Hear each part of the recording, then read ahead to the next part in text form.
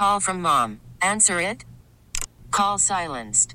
Instacart knows nothing gets between you and the game. That's why they make ordering from your couch easy.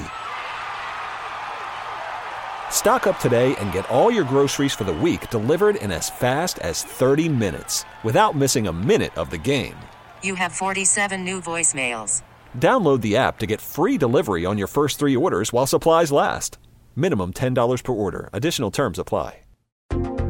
Welcome to Face Connecticut, an in-depth look at today's issues. Good morning and welcome to another edition of Face Connecticut on WTIC News Talk 1080, 96.5 TIC FM and Light 100.5 WRCH. Aaron Kupek with you this Sunday morning, and we are pleased to be joined by Connecticut Attorney General William Tong. Good morning to you, sir. Good morning, Aaron. It's a real thrill to be on all of these stations. These are the stations I grew up with. You are approaching nearly a year in the AG's office. What have you found most surprising about the job? You know, what surprises me the most is how much time I spend with other attorneys general from across the country. There are 56 states and territories, and we meet an awful lot. And I don't have to tell you, we don't always meet in Hartford, right? So I have to be at meetings in many places across the country because when we coordinate on a multi-state basis, we have to do it in person. It's very hard for 56 states and territories, particularly the attorneys general, to do it by conference call. So I have a big opioids meeting, for example, in Washington, D.C., next week. I think it's next week. Yeah, next week. So I got to fly down for that to talk about the opioid crisis and our work confronting the worst public health crisis of my lifetime. And so the most surprising thing is the amount of time I spend with my fellow AGs. I wasn't quite aware of how much time that took.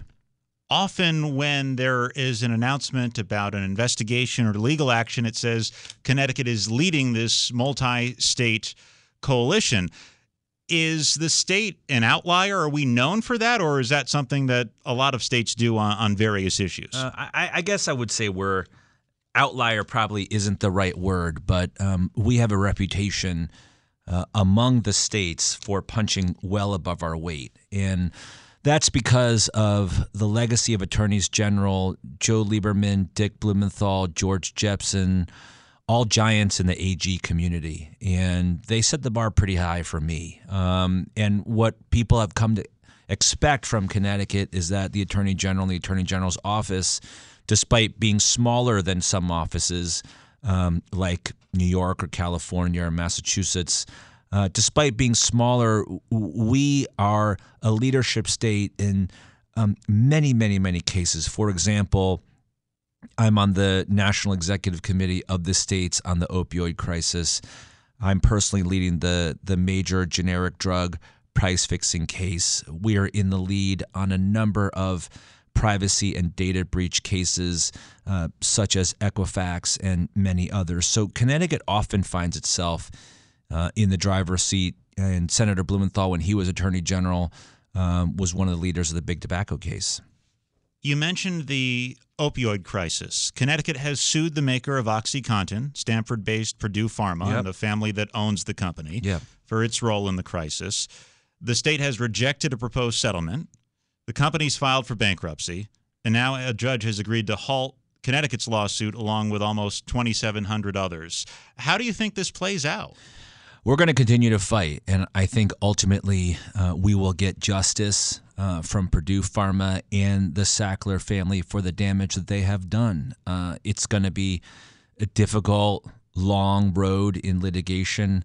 I don't think that Purdue Pharma had a good faith basis to declare bankruptcy, particularly because we're seeing them attempt to pay huge multi-million-dollar bonuses to their executives.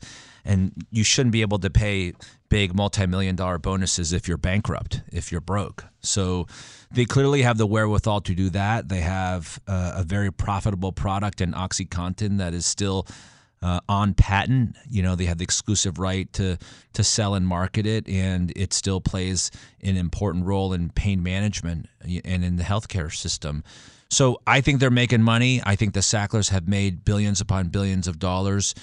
You mentioned that they're in my hometown, my backyard of Stamford, Connecticut. Many of the Sacklers live in Connecticut, and people often ask me, well, what does that mean that you're the home state AG? And I think what it means is that we, Connecticut, have a special responsibility and a special obligation to be aggressive and to hold them accountable, and I'm going after them. Based on your investigation, what have you found out about what the company knew about the opioid crisis and when they knew it? So they've known about it for some time, and I think what shocks me is knowing the risk of this very potent drug and knowing that people were prone to become addicted. They pushed even harder to maximize their profits, pushing ever more pills through unscrupulous healthcare providers. We all have heard about the pill mills and the doctors. They refer to these doctors as Region Zero doctors who were pumping out thousands and thousands of pills to thousands and thousands of patients who didn't need them.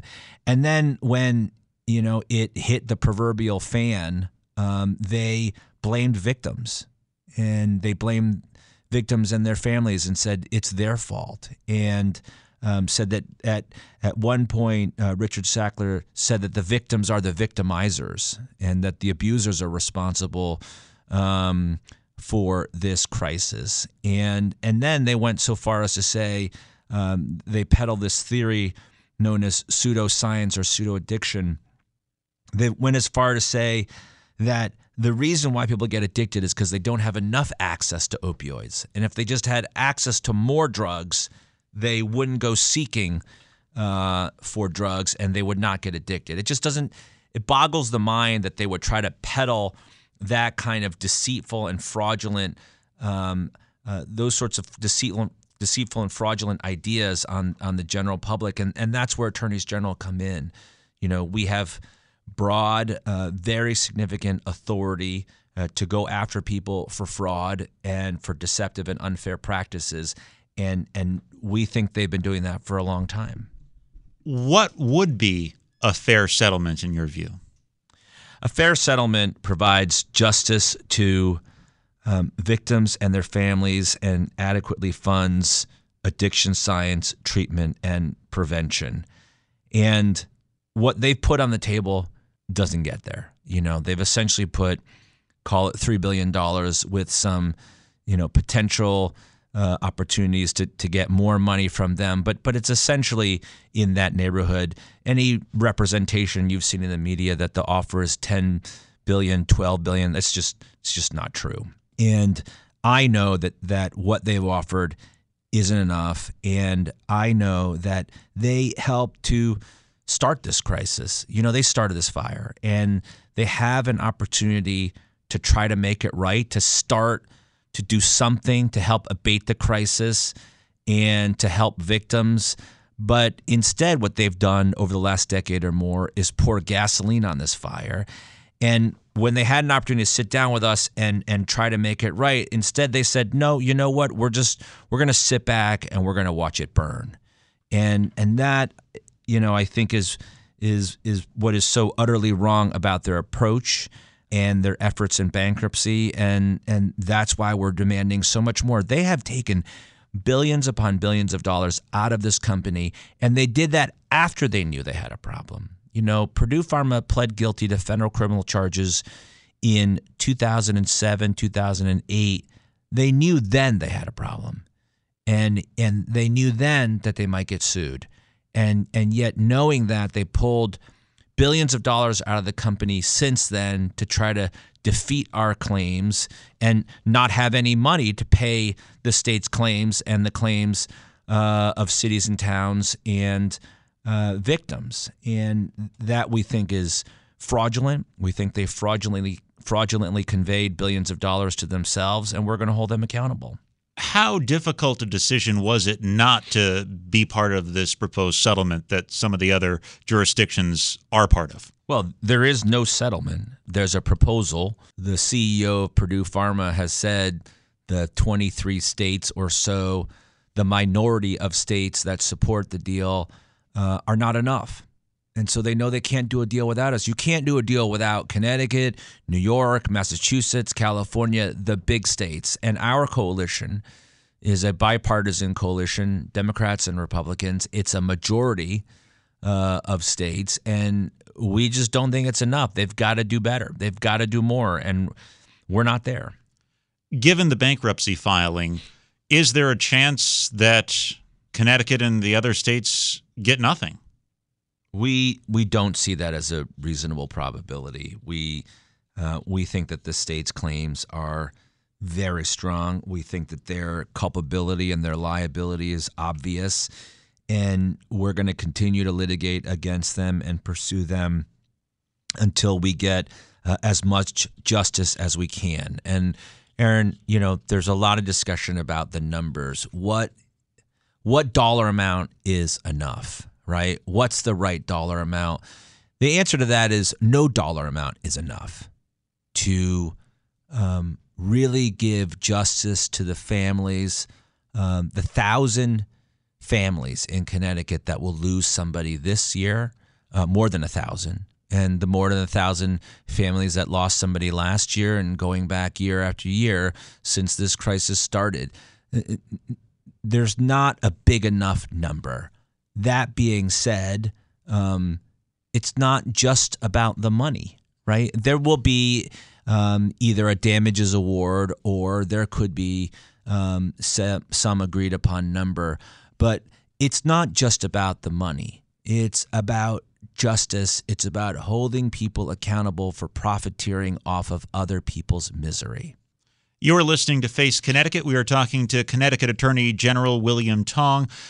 Certainly, Purdue Pharma isn't alone in playing a role in the opioid crisis. Are you looking at other targets as well? We are, and I can't say too much about it, but there have been recent reports in the press about the distributors, the three major distributors in this country of prescription drugs, AmerisourceBergen, Cardinal, and McKesson.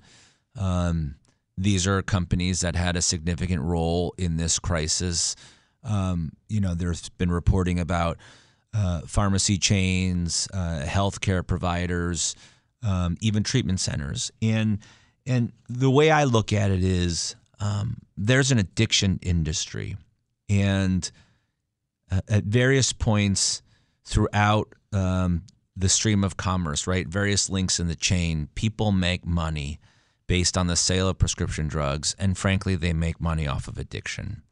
And what we are doing, not just as a state, but in coalition with our partners across the country and the other states and territories, we're taking on the entire addiction industry to hold wrongdoers accountable and to claw back billions of dollars to fund addiction science, treatment, and prevention. At the end of the day, that's what this is about. It's about abating this crisis and about making sure as well as we can, as much as we can, that that new addicts, don't find themselves in this really unfortunate place because of the conduct of a few manufacturers or distributors or any other bad actors in this industry. Staying on the topic of prescription drugs, last spring you filed a multi-state lawsuit against generic drug makers. What are they accused of doing wrong, and what is at stake here? So the generic drug makers, they're in the latest complaint. There are around 20 major generic drug manufacturers. The latest complaint has, I think, roughly 15 or so individual defendants with respect to hundreds of drugs. Basically, what's happening in the generic drug industry, which accounts for 90% of our country's prescriptions on drugs that we use every day. Doxycycline is a drug that I use. You may have seen that there's a 60 Minutes piece about our lawsuit, and now the entire country knows the Attorney General of Connecticut has a skin condition called rosacea, for which I take doxycycline. My doxycycline went up 8,000%. Other drugs, heart drugs, blood pressure drugs, azithromycin, Z-Paks, which so many of us take and so many of us with young children, as I have 3 little ones, I don't know how many times we've gone to pick up a Z-Pack from the local pharmacy. We see and have evidence of brazen, overt, utterly shameless price fixing of generic prescription drugs and unlawful dividing up of market share by the major generic drug manufacturers. So you don't have to be a lawyer to know that it is highly illegal under our nation's antitrust laws for competitors, for big companies to get together and collude on price. It's just wrong, right? You can't get in a room and say, okay, what are we going to charge for azithromycin? Let's not compete with each other. Let's just set the price at a level that makes us all money. That's illegal. It's also illegal to sit around a table and say, okay, you take this customer, I won't compete with you. I'll take the other customer, you won't compete with me. Let's just play nice in the sandbox and everybody gets their fair share. They literally use that language, quote unquote. Let's play nice in the sandbox. Let's each get our fair share. They use this language in emails and text messages that we've seen. And what we've discovered is that the generic drug industry and large segments of the generic drug industry are fixed. That the industry is fixed, and that this represents the largest corporate cartel in history. Is it at all surprising to you that you find language like that in emails and text messages? It is surprising because as a lawyer, having been in private practice for almost 20 years, you don't expect to see a smoking gun like that, right? You don't expect to see people put that kind of wrongdoing in writing. But I think it speaks to how routine the law breaking is. It appears to be in that industry, how people just seem to come in the morning, turn on their computer, have a cup of coffee, and break the law, and then go to lunch and come back and do it again. And people often ask me, well, how do they think they're going to get away with it? Why do they do it? How do they think that they can possibly get away with doing something so illegal? And I think the answer is they're going to break the law as long as they can afford to do so. And these are big companies. Another company, Pfizer, is buying Mylan. And Mylan is a major generic drug manufacturer. Mylan and Pfizer are both defendants in our cases. And I think the Wall Street Journal asked Pfizer over the summer when they announced their acquisition of Mylan, aren't you concerned about the Connecticut Attorney General's case against Mylan? You're buying this company. It's got a significant exposure because of this price-fixing case. And Pfizer said, no, it's fine. We've taken a look at it. We're not worried about it. What do you mean you're not worried about it? This is a huge exposure. We have documents, emails, witnesses, text messages, phone records, but they're just that big. And I think that there's an attitude that this is A, routine, and B, that they can break the law because they can afford to do so, even if they have to pay a huge judgment. What's the status of this suit currently? We just amended our complaint and expanded it, and we have recently won an important motion to dismiss by the defendants. They tried to kick us out of court, and they lost. So we're doing very well in this case. We have the best lawyers in our office working on it now. I think all the lawyers in our office are the best lawyers in the office, but these 2 lawyers, Michael and Joel Nielsen, are the best of the best, and they're doing a great job. You mentioned Joe Lieberman and Dick Blumenthal, who were certainly consumer crusaders when they sat in the office you occupy now. How much of the job is consumer protection work? So much of the job is consumer protection work. And frankly, opioids, generic drug price fixing, even though that has those are the generic drug price fixing cases and antitrust case, these are all consumer protection efforts. And data privacy is consumer protection. But even apart from the big ticket cases, the work we do every day in helping people with their health insurers, for example, and their healthcare providers and people who feel like they got a raw deal trying to get prescription drugs or trying to get a particular condition or ailment covered by their insurers. We work on those cases every single day in our office. We work with families who are the victims of scams. You've heard about the grandparent scam, where somebody calls you on the phone and says your granddaughter or grandson's in trouble. Go down to CVS and buy gift cards and send them to us.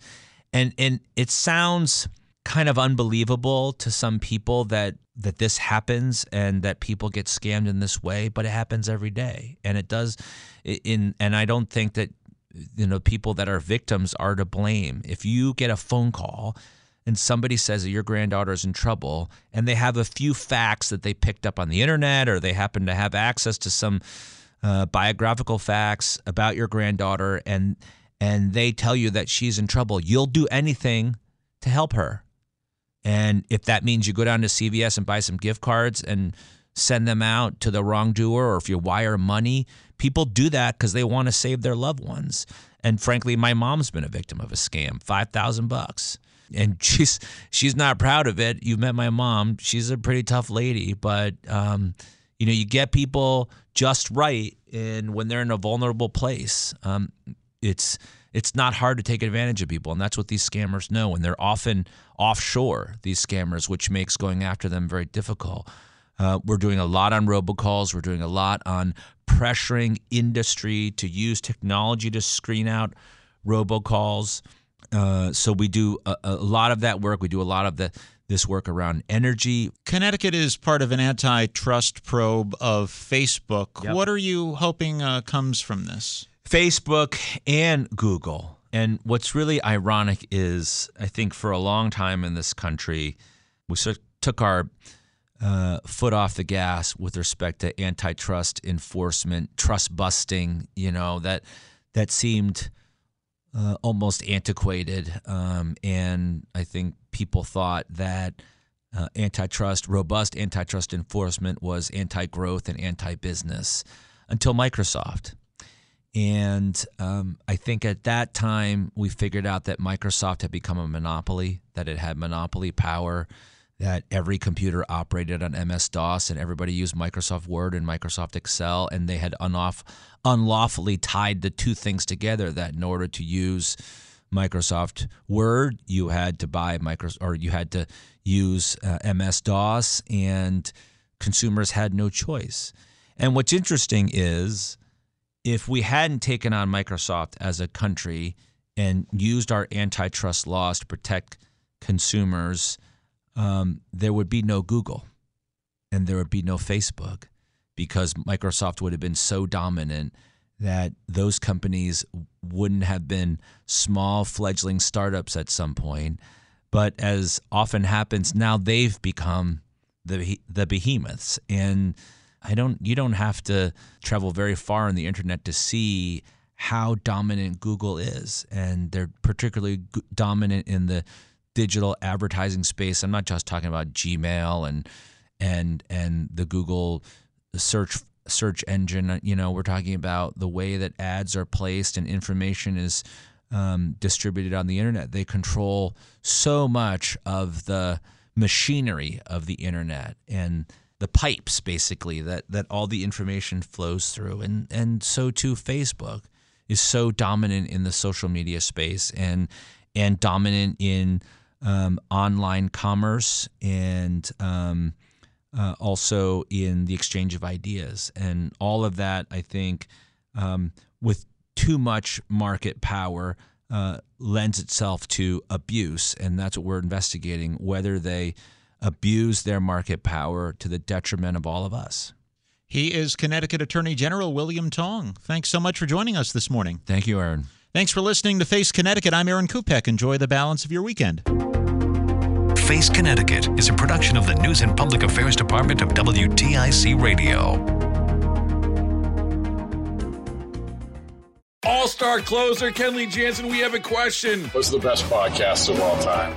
Baseball isn't boring, baby. I'm Rob Bradford, and every single day I'm sitting down with the biggest names to show you this great game is the greatest game. It's my podcast. It's my passion. It's a cause I started more than 2 years ago and is now the most prolific national daily baseball pod there is. Another fact. So jump aboard the BIB Express. Follow and listen to Baseball Isn't Boring, presented by Wasabi Hot Cloud Storage on the free Odyssey app or wherever you get your podcasts.